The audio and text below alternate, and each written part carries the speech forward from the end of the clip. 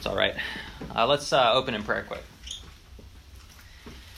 Lord Jesus, we thank you for this opportunity to come together as your people, to worship you this morning and to hear your word preached. Lord, I pray that this time together as we wrap up our study of the Ten Commandments this morning would be beneficial for us.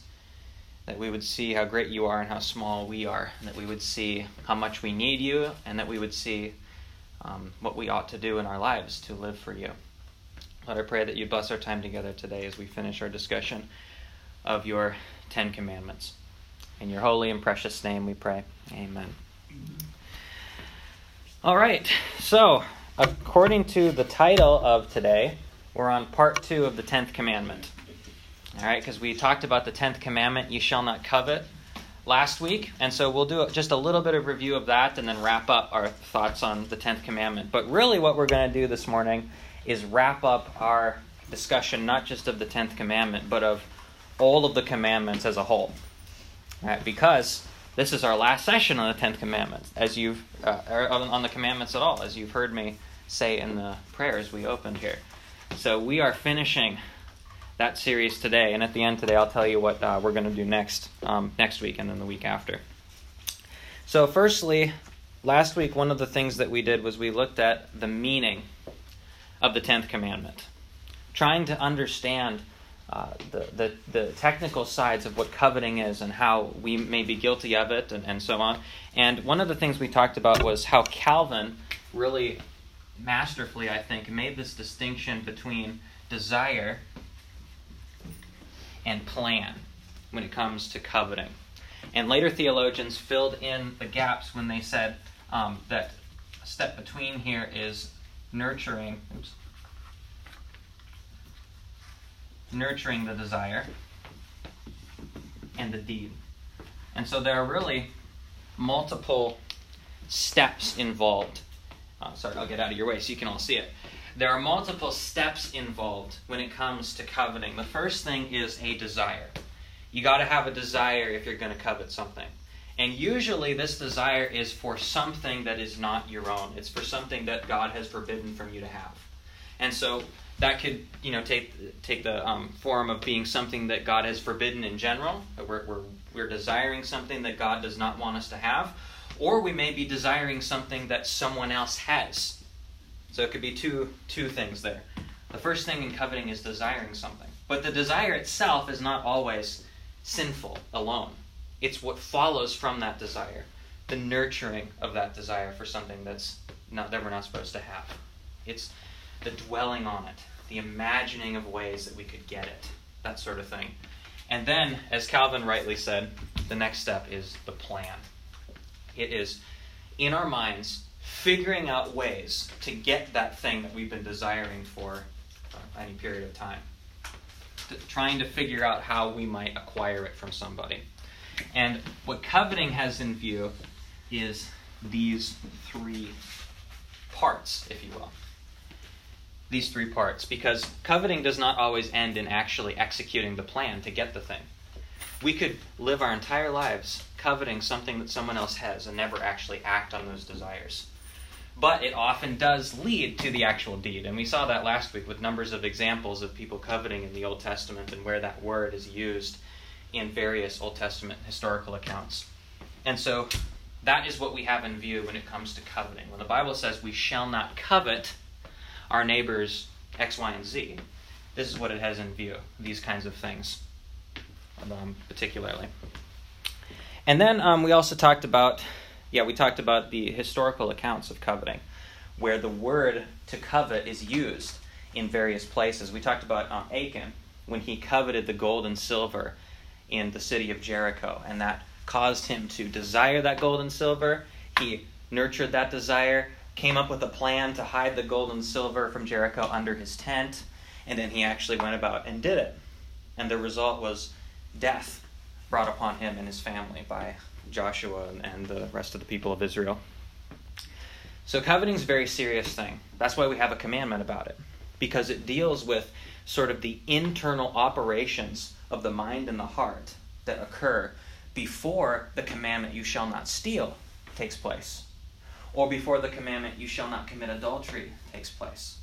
because we can covet someone else's stuff, which causes us to break the commandment about stealing, or we could covet someone else's spouse or someone else's girlfriend or boyfriend or something, whatever, and then that causes us to commit the violation of the commandment, you shall not commit adultery.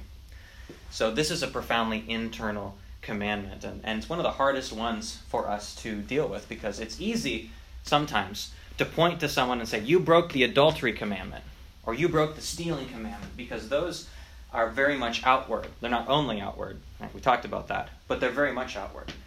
But the coveting commandment is very internal, and it's hard to pinpoint it to people and say, you're coveting, or you're coveting. Sometimes we can, but oftentimes it's something that's in the heart.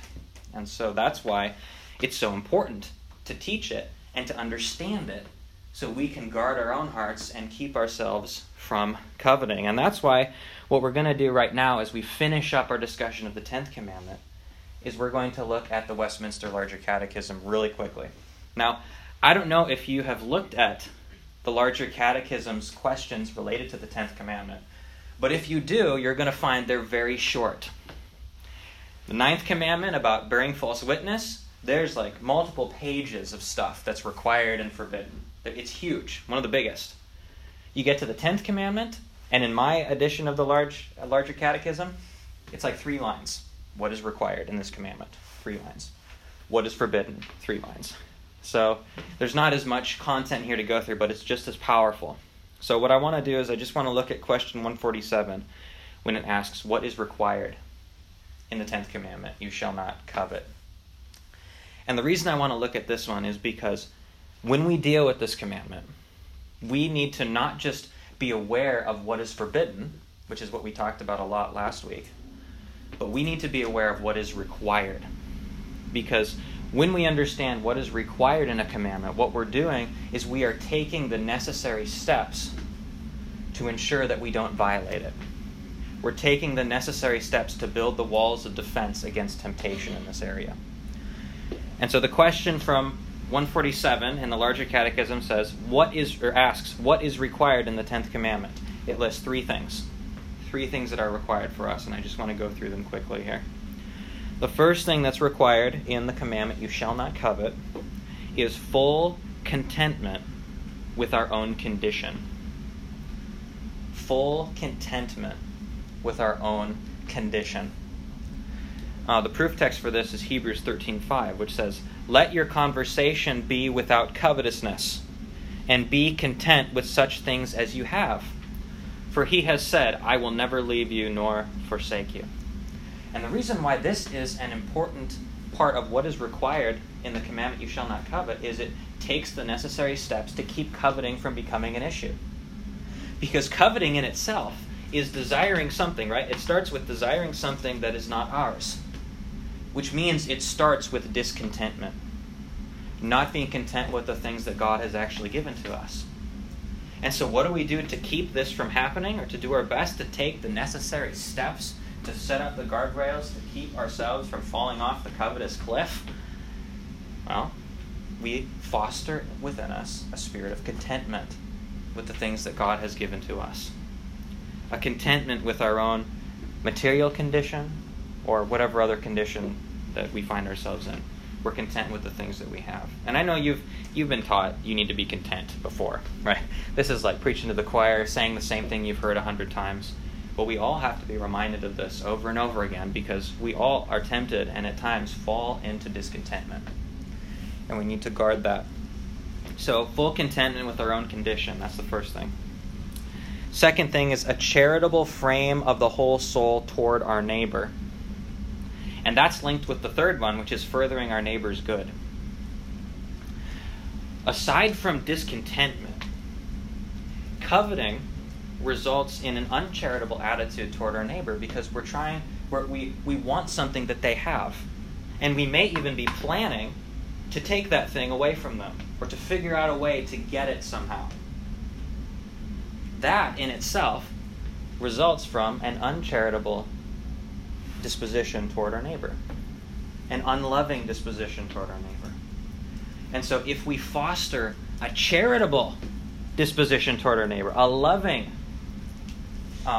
not feelings, a loving, what's a word here? Okay, a loving frame of the whole soul, right? A loving attitude towards someone. That is going to then erect another guardrail against breaking this commandment. Because if we love someone, we don't want to take their stuff from them. And we don't fantasize about taking their stuff from them. And so then we further our neighbor's good. That's the third thing, and that is really working to help our neighbor keep their things. Not working in our own minds some kind of fantasy about taking something from someone else. Okay? Now, some of you maybe don't struggle with this at all. Some of us maybe just don't think about what other people have, and we get jealous and think about how we could have it and then foster plans in our minds. Maybe we don't have that kind of issue, but a lot of people do.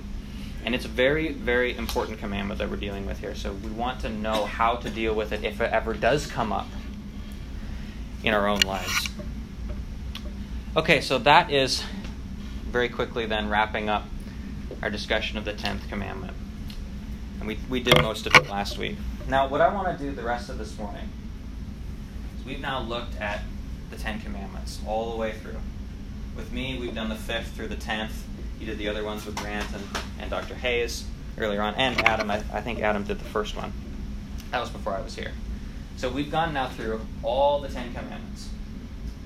And because this is our last session together in this series, what I want to do is instead of focusing on particular commandments and really zeroing in on the details, I want to step away from the microscope, if you will, the theological microscope, and look at the 10 commandments big picture. Look at them as a whole. And what I want to do is I want to look at the historical context of the 10 commandments being given and what that means for us and what it meant for the people of Israel. Because I think sometimes we have a tendency to think about the 10 commandments outside of their historical context, and we forget when they were given and why they were given and the events surrounding their being given by Moses to the people. Okay? So let's look really quickly, if you will turn with me in your Bibles, if you got them, to Exodus chapter 19. We're going to do something right now called biblical theology. Now, biblical theology doesn't mean theology that's biblical. Okay? That's what I thought it meant at one time. Biblical theology is its own kind of study. It's a way of kind of understanding the Bible. And what it does is it looks at specific things in the Bible, specific themes, specific ideas, and it traces those themes throughout the whole of Scripture and watches how they develop and unfold and are made more clear by later revelation of God. So that's kind of what we're going to do here as we look at the 10 Commandments as a whole throughout Scripture. What is going on here in these 10 Commandments? What's significant about them? And what I want to do is first I want to look at Exodus 19, verse 9. You can follow along here. We're going to read a number of verses. Just to give you some context quickly, you remember that Moses in Exodus 3 met God in the burning bush. And God said, listen, Moses, you're going to go to Egypt, and you are going to lead my people out of Egypt, and you are going to worship me on this mountain. And the mountain that God is referring to is Mount Sinai. And so in Exodus 19, that command of God has now been fulfilled because Moses has gone to Egypt. God was with him. He led the people out of the land of Egypt and brought them to Mount Sinai. And in very beginning of chapter 19, they arrive at Sinai. And so now here's what happens. Verse 9 of chapter 19. And the Lord said to Moses, behold, I am coming to you in a thick cloud, that the people may hear when I speak with you, and may also believe you forever. When Moses told the words of the people to the Lord said to Moses, go to the people and consecrate them today and tomorrow, and let them wash their garments, and be ready for the third day. For on the third day the Lord will come down on Mount Sinai in the sight of all the people. And you shall set limits for the people all around, saying, take care not to go up into the mountain, or to touch the edge of it. Whoever touches the mountain shall be put to death. No hand shall touch him, but he shall be stoned or shot. whether beast or man, he shall not live. When the trumpet sounds a long blast, they shall come up to the mountain. So Moses went down from the mountain to the people and consecrated the people, and they washed their garments. Now, just to give you a picture of what's going on here is a wonderful drawing of a mountain. And this is Mount Sinai. And what is going on here is the people of Israel are down here at the base of the mountain. And God says, I am going to come and I'm going to be on the top of the mountain. I'm going to come down at the top of Mount Sinai in thunder and lightning. And I am going to proclaim my word to the people. Now listen, Moses, here's what you're going to do. You're going to come down here to the people of Israel at the base of the mountain, and you are going to consecrate them. In other words, you're going to make them clean. You're going to ceremonially purify the Israelites. They're going to wash their clothes. They're going to wash themselves. They are going to be ritually clean for this event when I come to the top of the mountain and proclaim my law to them. Now, the question I had when I first read this passage is, why? Why do the Israelites need to be ritually clean in order to be at the base of the mountain to hear the word of the Lord?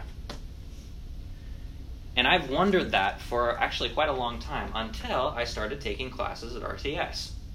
And what I discovered in one of my classes in my biblical theology course is that the reason why the Israelites needed to be ritually clean to be at the base of Mount Sinai is because Mount Sinai is a kind of precursor to the tabernacle. Mount Sinai is a kind of precursor to the tabernacle. Now, what do I mean by that? Well, I don't know how familiar you are with the structure of the tabernacle as to how it was built and how it operated, but in Exodus 26 through 30, we get a very detailed description of the tabernacle and how it was to be built, all the colors that were associated with what curtains and how big everything was supposed to be and so on. And when we map it out, we know that the tabernacle had a fence curtain all around it, and then the tabernacle tent itself was in the tent, like this, right? And inside the wall, the tent wall surrounding the tabernacle tent, was the altar.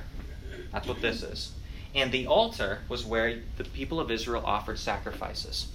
And this whole area here where the sacrifices took place, everything inside the curtain but outside the actual tabernacle tent, was called the outer court.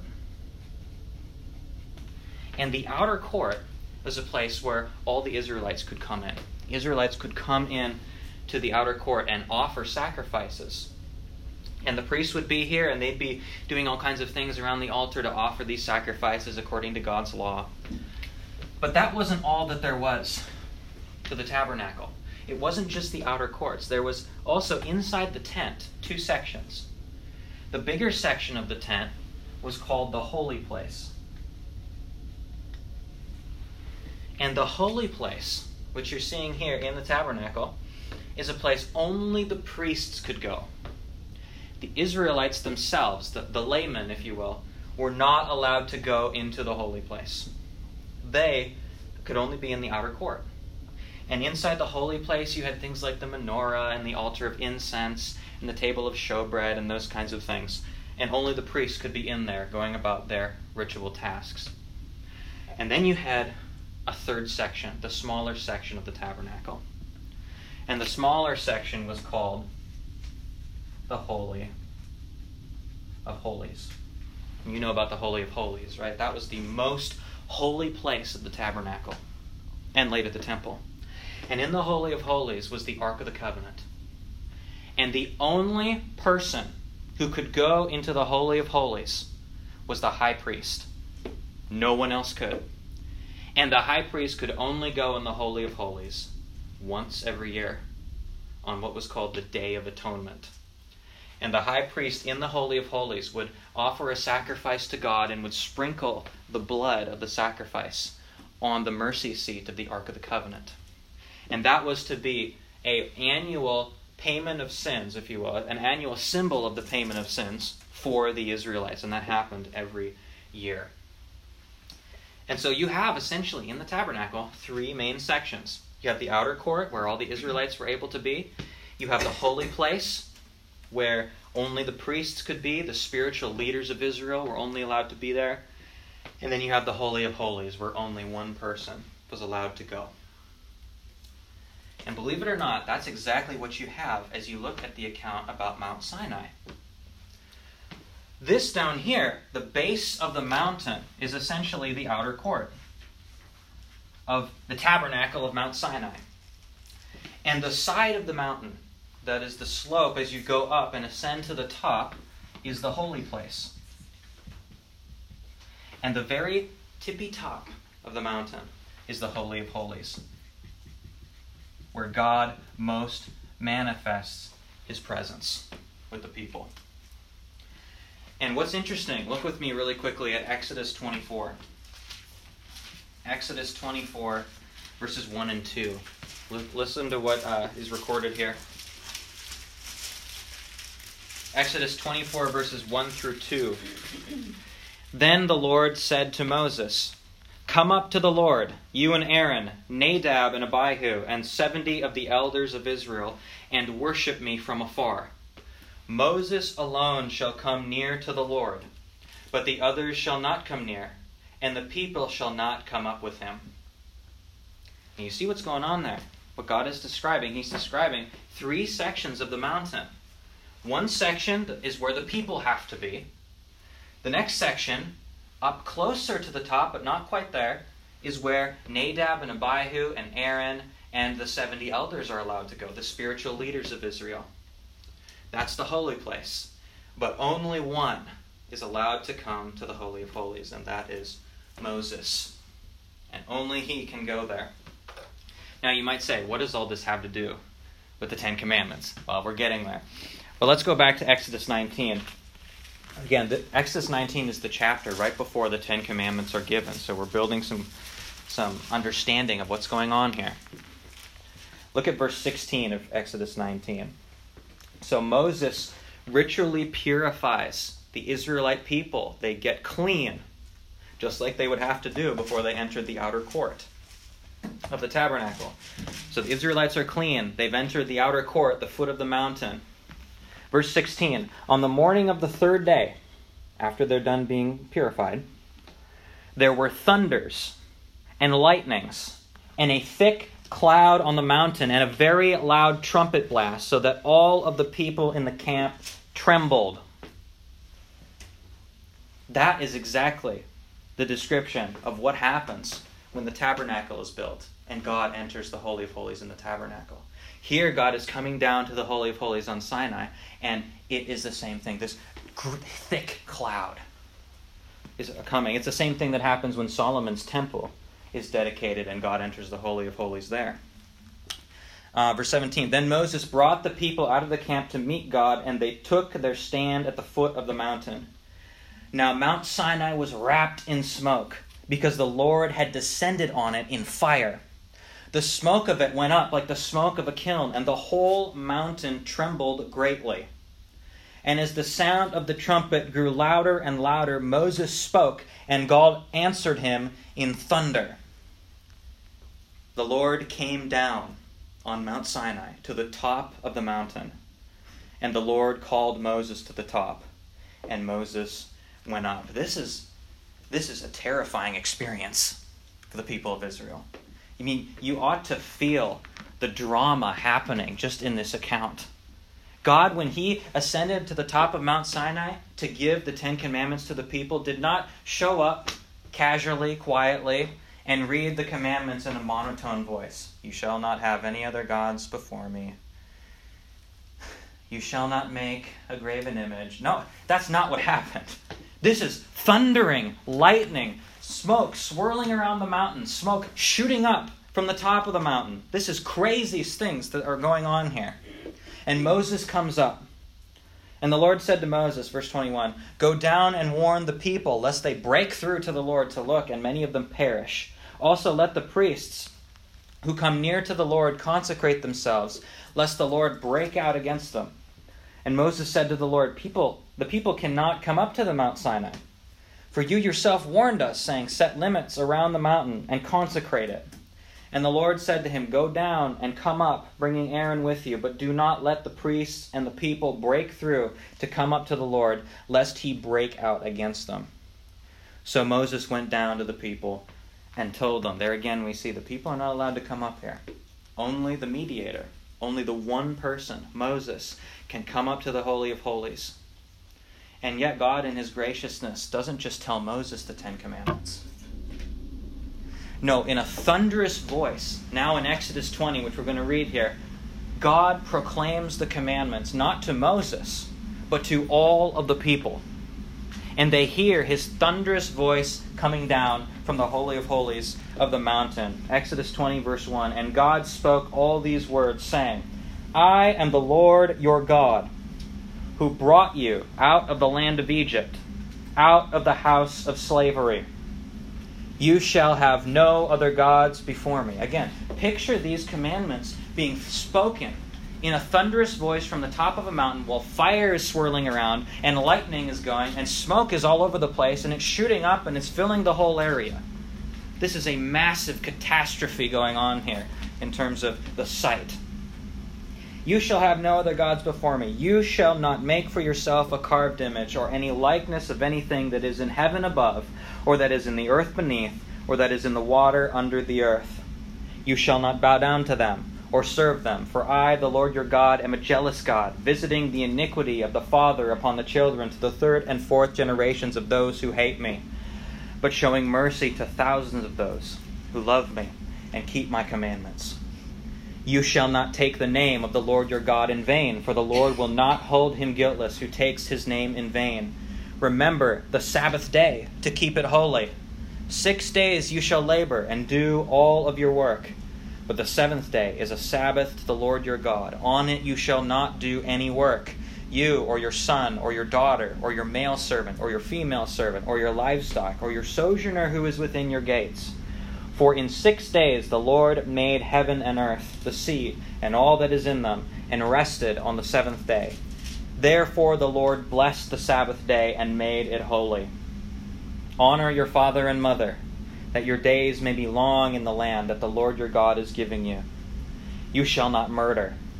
You shall not commit adultery. You shall not steal. You shall not bear false witness against your neighbor. You shall not covet your neighbor's house. You shall not covet your neighbor's wife, or his male servant, or his female servant, or his ox, or his donkey, or anything that is your neighbor's. There the law of God is proclaimed from the Holy of Holies on Mount Sinai, thundering down to the people in the outer courts. And verse 18 records their response. Now when all the people saw the thunder and the flashes of lightning and the sound of the trumpet and the mountain smoking, the people were afraid and trembled, and they stood far off. And they said to Moses, you speak to us, and we will listen. But do not let God speak to us, lest we die. What was the response of God's covenant people to the enunciation of his law? Trembling. Fear. Stepping back and standing far off at a distance. Why? Because the people were in the presence of a holy God. And that holy God had just told them what he required of them as his people. And they were broken. Because as we know from the testimony of Scripture, or even from looking at our own lives, we as human beings are far from holy. And as we've seen, as we've studied these commandments in very excruciating detail at times, we have seen that we have not fulfilled them. That there are things about them we never even thought about, maybe. That there are things required in these commandments that seem impossible, and indeed, they are impossible for unholy people. And at times, I think even we, studying the Ten Commandments, have seen, boy, I don't measure up to these. They are too great. The standards are too high for us. Now, they're not too high for a holy God, but they're too high for an unholy people. And I've felt that response myself, a response of trembling and saying, oh man, God, I can't believe how much is required of me to be holy. I can't do it. And that's the response of the people here. They hear the word, and it's not just that they're scared of the thunder and the lightning. That's just manifest presence of a holy God. It's the actual reading of the law that they're like, I can't believe it. This is incredible. This is blowing my mind. I have to take a step back from this holy God. He's too much. I can't do it. And we see that they can't do it, even in the later account here. In Exodus 32, just a few chapters later, Moses, actually, in the end of this chapter, Moses goes up for the people and he receives the rest of the law from God. The people say, we don't want to hear this. We can't hear it. Moses, you speak to God and then tell us what he says. Moses goes up there, and from Exodus 21 all the way to Exodus 32, Moses is receiving the commands from God himself. God is not announcing them to the people. But then in Exodus 32, while Moses is up here in the Holy of Holies, speaking with God, hearing the rest of God's commands, the people of Israel are down here in the outer courts. And what do they do in Exodus 32? Someone turn there quickly and tell me, what's the heading say in your Bible? Yeah, the golden calf. What did they do in the outer courts of their first tabernacle? Were they doing what God commanded? Were they making sure that the sacrifices were going to be offered rightly or whatever? I mean, the sacrifices hadn't been fully administered yet. But were they doing what they were supposed to do in the outer courts? No. What they did in the outer courts was they assembled for themselves, using gold from Egypt, a golden calf, violating the first two of the commandments of God. You shall not make for yourself a graven image, and you shall have no other gods before me. It's a perfect demonstration of the fact that an unholy people cannot do what God commands. They're so quick to disobey. You would think, wouldn't you? Just us as 21st century Americans, if we were there at Sinai seeing all of this crazy stuff going on, and smoke and fire and trumpet sounds, and God himself telling us the commandments, we would think that we would say, oh, I better listen to these. That's what we would think. But the problem is, if we were there, we probably would have done the same thing. Because we're an unholy, sinful people who, because of our sinfulness, are not able to obey God. And so in the Sinai tabernacle, the law is proclaimed in the Holy of Holies, and the people violate it. Now, when the tabernacle is established, and all of the ceremonial law is happening here, where sacrifices are being offered, and the candles are being lit, and the table of showbread is doing its thing, and all that in the Holy of Holies, and the priest is offering an annual sacrifice on the Day of Atonement in this Holy of Holies. What's happening in this Holy of Holies? Well, what's happening is there is now happening a sacrifice in the tabernacle. A sacrifice in this Holy of Holies. It's a lamb being slaughtered, and the blood of the lamb being sprinkled on the mercy seat of the Ark of the Covenant as a symbolic payment of sins for the people. But in Hebrews 10 we read that the blood of bulls and goats can't take away sin. That is, these sacrifices being offered in the Old Testament, they were not actually taking away the sins of the Israelites. What they were doing was they were postponing the wrath of God. In Hebrews 10, we read very clearly, the blood of bulls and goats can never take away sin, but there is the blood of something, of someone, that can take away sin. There is the blood of something, of someone, who can be substituted for our blood. Because as Paul says in Romans 3, the wages of sin is death. If we are an unholy people who break God's law, we deserve death. That's why the animal sacrifices were slaughtered. That's why there was death happening. Because it was specifically purposed to be a reminder of sins to the people each year, as it says in Hebrews 10. But there was to come a full sacrifice, something that would take away the sins of the Israelites, something that would take away the sins of God's covenant people, past, present, and future. And that sacrifice that came was none other than the Lamb of God, Jesus, who in Romans 3, Paul says, was offered up on the mercy seat called Calvary. And his blood was shed so that we might be forgiven of our sins. But you see, that's not all that the gospel entails, is it? Because we don't just need our sins forgiven. We actually need to be perfectly obedient to be saved. We need perfect obedience. And guess what? We can't do that either. We still can't follow God's law, even after we have sacrifices to save us. Even after Israelite, they had sacrifices all the time. So they couldn't take away sins. We need more than just the removal of sins. We need perfect obedience. And that's why there's this whole concept in Paul's theology in the Scriptures of double imputation. That it's not just that our sins are paid for by Christ, but that we are then, when we're justified, credited with Jesus' perfect obedience that he merited in his perfect life, where he perfectly followed all these 10 commandments. And we get that obedience. And that is the obedience by which God then sees us as righteous. Our sin is transferred to Jesus. And Jesus' perfect obedience is transferred to us in justification. And so what we see in the Holy of Holies here, and the Holy of Holies of Calvary, if we think of that as a kind of place of a mercy seat where sacrifices are being offered, we see the law is being proclaimed. The law is still a good thing.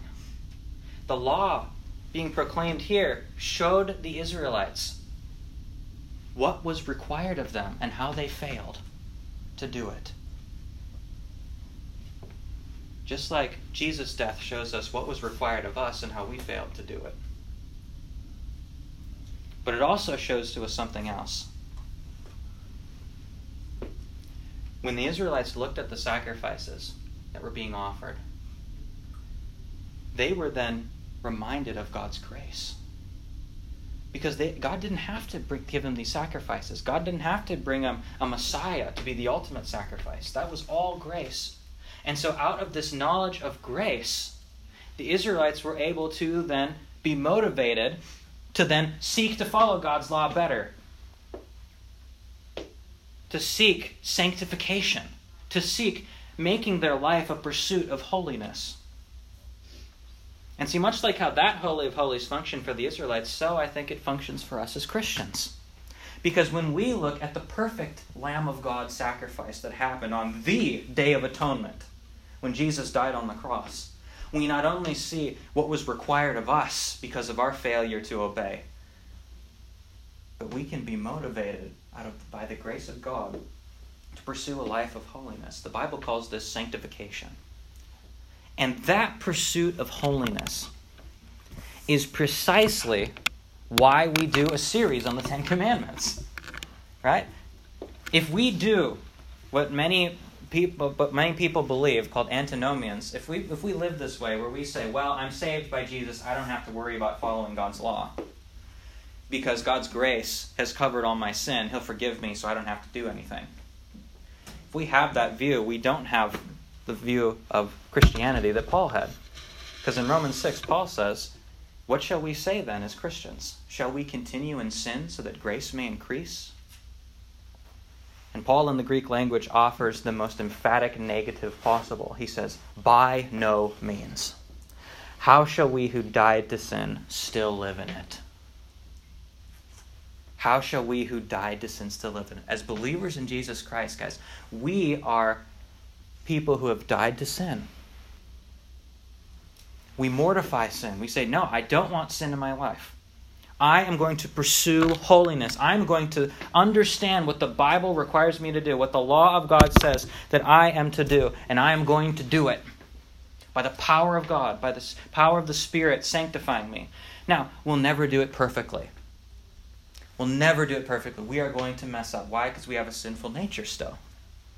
There's the two natures warring, as Paul even himself struggled with this.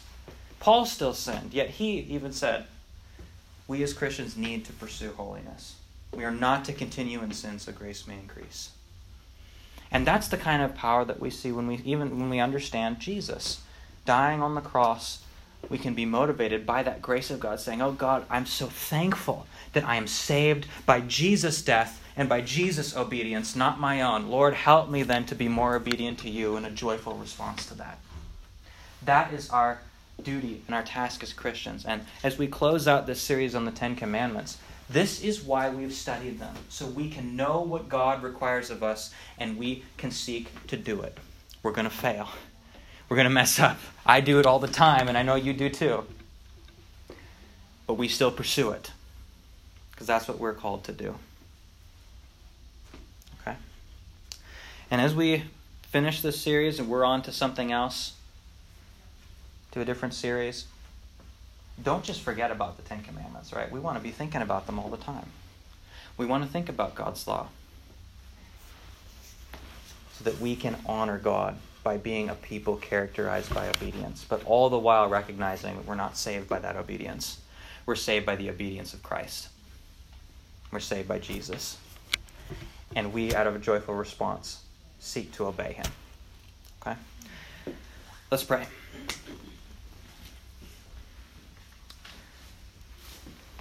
Lord Jesus, we are humbled by our inability to perform the deeds of your law. We can't do it. We, like the people of Israel, make our own golden calves. We violate your commandments every day. We're an unholy people. But Lord, we thank you that even though we were disobedient, there was someone who was obedient. You.